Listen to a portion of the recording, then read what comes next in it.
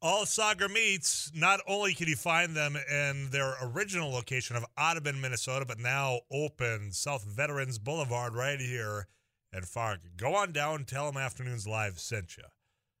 But he always sends us out also to New Salem, North Dakota, where we visit with our friend Spencer Worth, the meat dude, as you call him. Spencer, welcome back. It's already Thursday afternoon. Yeah, I'm glad to be here. Are you sure? Hello, McFly. Yeah. I thought you were saying something else. I was Nope. pausing for effect, but no, we're good. All right. Yeah, good. Yeah, You're glad ready, to be here. You ready to get some answers out from where you are right now? Because I've got people that had sent in questions like an hour ago to 35270.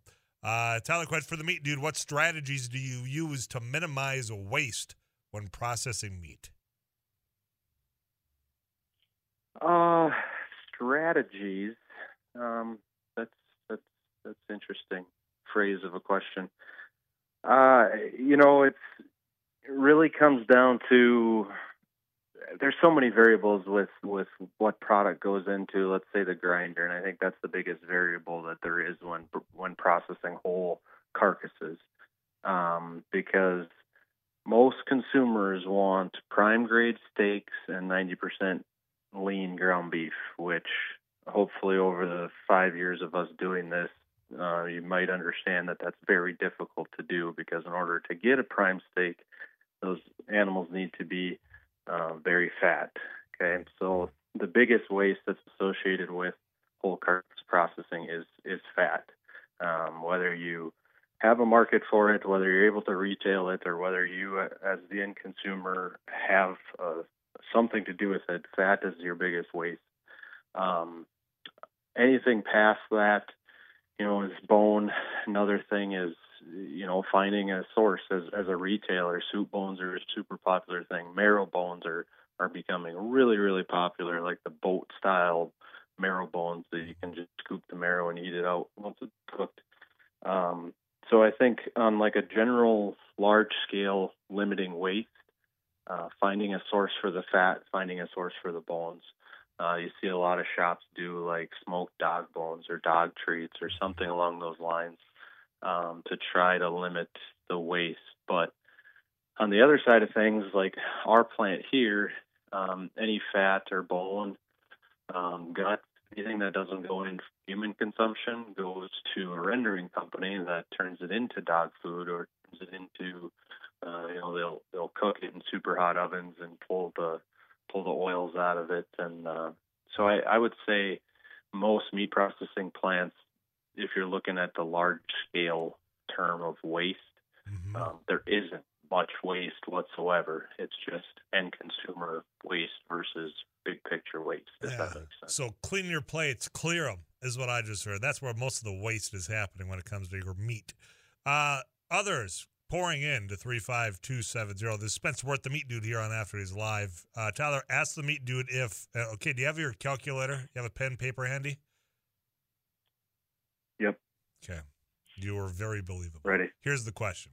If my sides run from 350 to 400 pounds and I want a 10-pound prime rib roll, how many 1-inch rib steaks would that leave?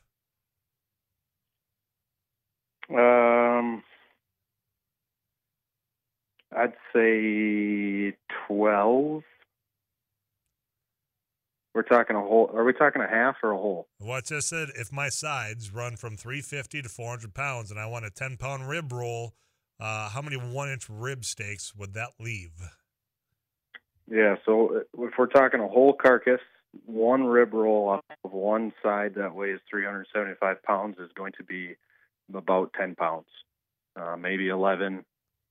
And so then we're talking the other rib loin on the other side of the beef, because there's 2 rib loins per whole beef, and cut 1-inch steaks, that size of carcass, about 12. Okay.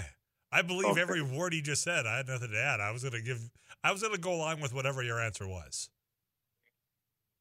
Well, of course you were. What else are you going to say? That's because you're the expert. That's why we call on you. And we'll find out, because this seems like a got you question. I wonder if this is genuine or if, in fact, it was another butcher listening. But we'll see if It sure seems like a gotcha question. I know. So I hope we hear back. I hope that person texts back saying, "Yep, that's what my calculations add up to." Also, 35270. I'm Tyler Axis, visiting with Spencer at the Meat Dude. Tyler, question for the Meat Dude: I have a hankering for a steak, but don't have my grill unpacked from winter yet. What is your best recipe for a reverse seared steak? Example: baked in the oven at what temp and for how long before you sear it on a cast iron? Thanks. 325, depending on how thick that steak is. Ain't gonna take long. 10 minutes. I'm not good with times because I just use a thermometer for really everything that I do. So I never pay attention to time. I just pay attention to how it looks and then what the thermometer is reading. So 325 for 10 minutes. 325 for 10 minutes on a 3/4 inch steak, might get you to that 120 is really when you want to pull it out. 120 internal temperature, and then sear it on the stovetop in a cast iron pan for not long, just so essentially you get a crust and you get a nice sear color going on. And then by that time, hopefully you're still within that 135 to 140 range, and let it rest for 10 minutes on the counter uncovered, and it should be a really well prepared steak. Hold up, why uncovered? I've been doing the tinfoil covering to when I'm having the rest. Why am I doing it wrong if I cover it with tinfoil? I'm not going to say you're doing it wrong, Tyler, but thank you, Spencer. No problem. So if you're pulling it off the grill when it's already at your desired temperature, you don't want a cover over it, because all that cover is going to do is trap the humidity, and it's going to continue to cook.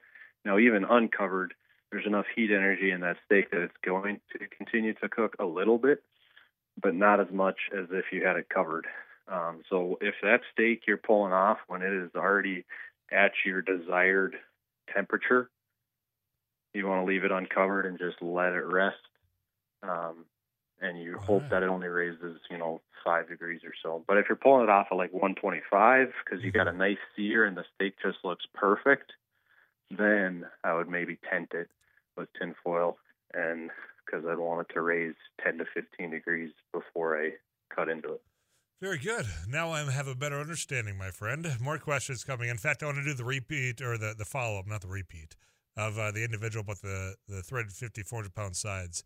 That was not a gotcha. I just wanted to know. So the prime rib roll will take all the rib steaks on that half. Thanks, they said. Pretty much, yeah. Okay.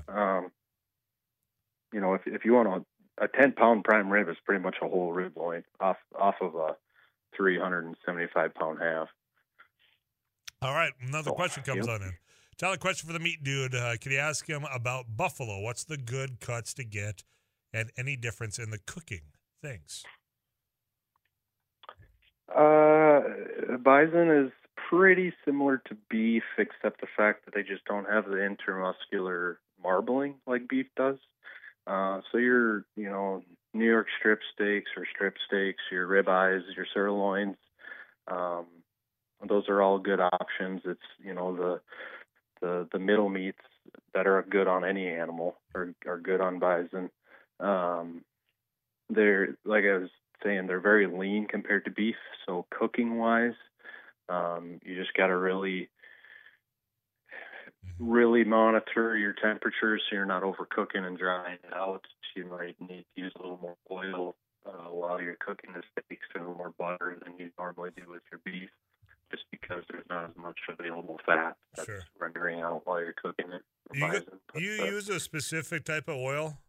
Like, is there olive, canola? I mean, what oil are you going with? That's a question for my wife. I don't know. Whatever she buys. I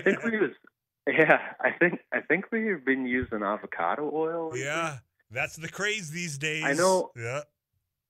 I know every oil, has a different smoke temp, and so I think some have pros and cons, and But I think olive oil and avocado oil are the two that we have on hand. Yeah, pretty much all the time. I think the last one that I pulled out of the cupboard that certainly she bought, so I just trust her as well. And that I think it was olive.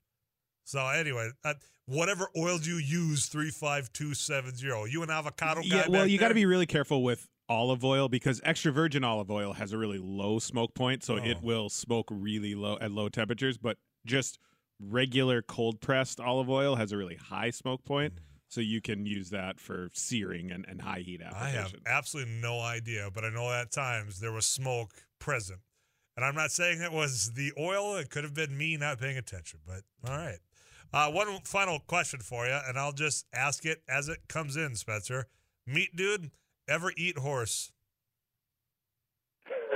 I haven't. No. Yeah. And I would tell you, and honestly, so I grew up with horses. I've had a horse since I was like 10 years old. I mean, horses are my jam, but I'm also a butcher. And if it ever presents myself to eat horse, I will definitely give it a try. But I never have. Never had the opportunity. I thought for sure you were going to say if I was presented the opportunity because I've had a horse since I was 10 years old, you'd say I would absolutely refuse. That was a curveball on me to end this segment. I appreciate that. Yeah. Okay. There you go. Yep. Very good. My man, anything else that you want to get on before I let you go? I don't think so. This was fun as always. As always. Well, I tell you what, if you want to have more fun, we'll book it again for this time next Thursday, all right? Sounds great. All right, you take care until then, my man. Spencer Ward is the Meat Dude every week. This conversation brought to you by All's Auger Meats. You can find them on Veterans Boulevard, now new and open right here in Fargo. And, of course, if you are heading out to the lakes area, right on Highway 10, you stop on Main Drag in Audubon, Minnesota. And, of course, if you do that because you heard about them here, you tell them that Afternoons Live sent you. Tyler Avocado Oil has a high smoke point as well. Another question came in. I tell you what, I'll try to save that for next week as well. Every Thursday at this time, we have that conversation.